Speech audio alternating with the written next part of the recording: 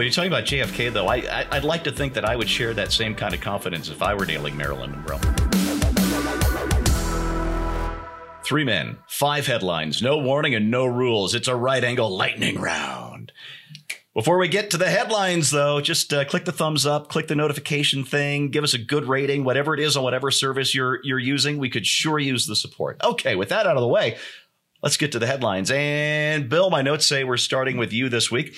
Oh, this is a juicy bit from Andrea Mitchell on MSNBC. You know, MSNBC is the reliably loony left-wing network, and Andrea Mitchell, well, she fits in very well there.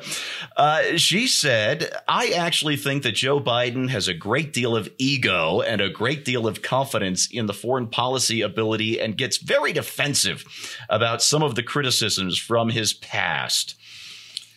Wouldn't it have been nice if she'd have had this realization and maybe reported on it, say, a year and a half ago? Maybe. Yeah, there's a lot of that going around. Yeah. Have you noticed a lot of things suddenly being either reported as true or no longer being vehemently denied with slurs and censorship that a year ago were considered to be wacky, nutty, loony conspiracy theories? You know, now all of a sudden it's like, oh, that's another thing that's true. Joe Biden's defensive about everything.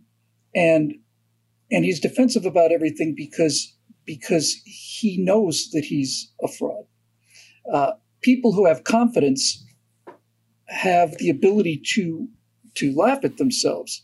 I mean, Kennedy famously joked at a press conference, they were talking about whether his father had bought some votes for him or not. He said he got on the phone with his dad, and his dad said, okay, buy some votes, but I'll be damned if I'm paying for a landslide. Now, that's confidence. That's the kind of confidence that comes from a guy who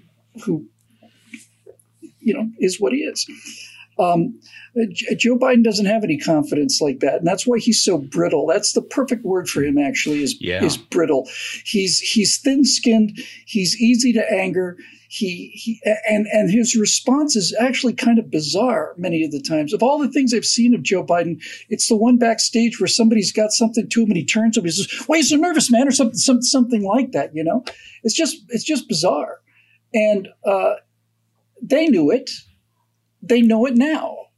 The fact that it's actually starting to come out of their mouths means that, number one, he's already safely elected, and number two, this entire movement is tanking so badly that I'm not saying they're rats deserting a sinking ship, but they're rats that are putting on their life jackets, right? I mean, they're beginning to realize that this whole thing is going down hard.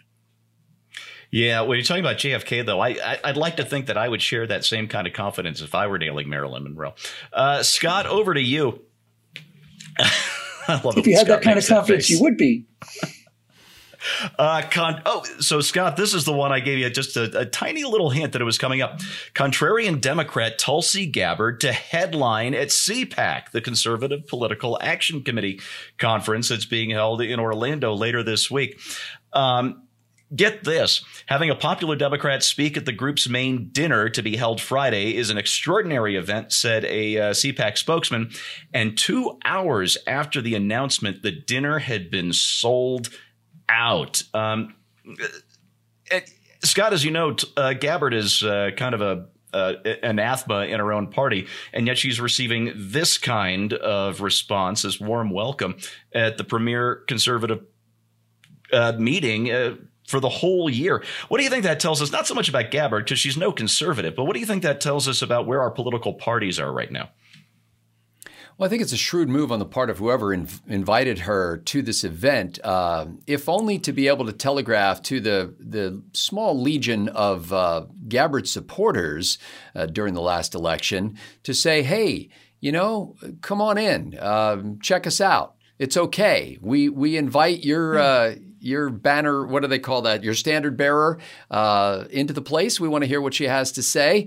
And frankly, I think things like CPAC could use a little more diversity in that sense, a little more ideological diversity. Instead of just getting together and patting yourselves on the back because you all sing from the same hymnal and you're proud of it and you just want to hear your favorite lines rehearsed by your favorite celebrity politicians, it would be cool if you actually brought some people in who had a little different way of thinking so that you could be challenged. And so you could think, gee, how would I answer something like that? Or is it possible that people I view as absolute enemies may have enough common ground to at least spark a conversation?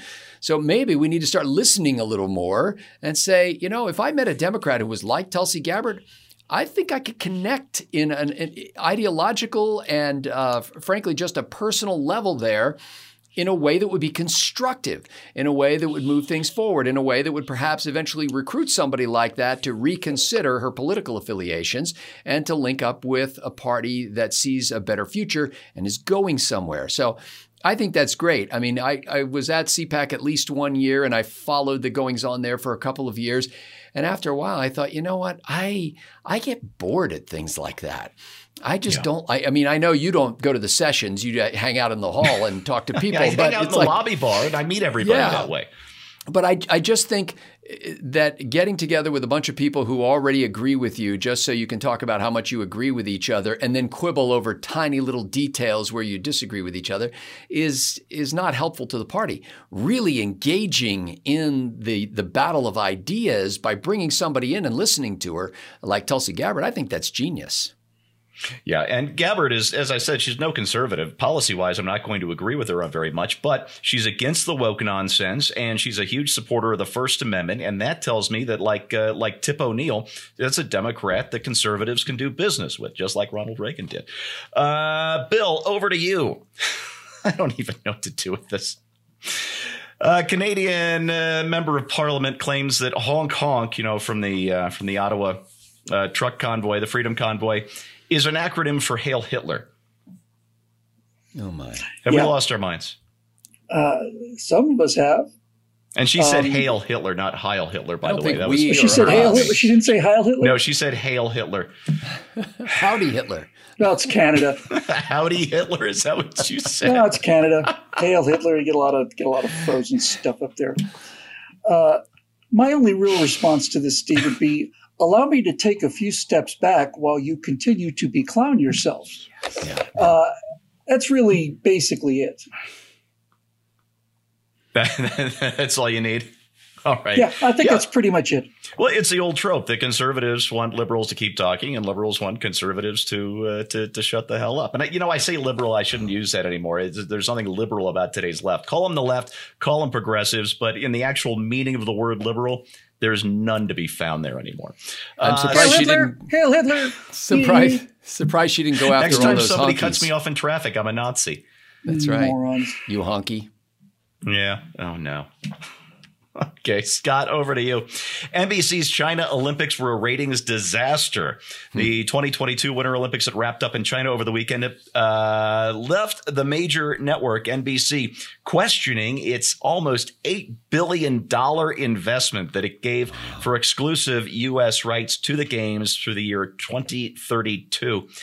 How many times, Scott, do they have to get woke and go broke before they realize that maybe they should leave the politics out of the sports?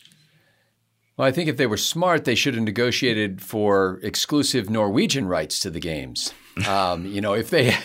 If they wanted to be broadcasting to a country that really cared about the outcome, because in the medal count, I think it was Norway that came in number 1, and what was the U.S. was like number 5 or something like that. Oh, it was awful this year. Yeah. So, and it's funny because on several occasions during the course of the games, when I had a spare moment, I don't turn on the TV. Like if my wife's not around, like she went away for the weekend a couple of weeks ago, I don't even turn on the TV. It doesn't even occur to me.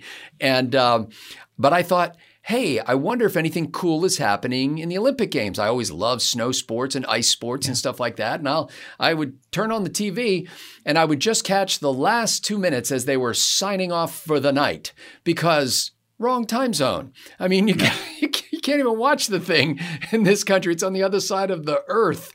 So then the other weird thing, by the way, because I was like their reluctant viewer who desperately attempted to try to see something of interest, I did tune in for the only lengthy piece I saw. As it turns out, I'm halfway into it and I realized they're not even skating for competition.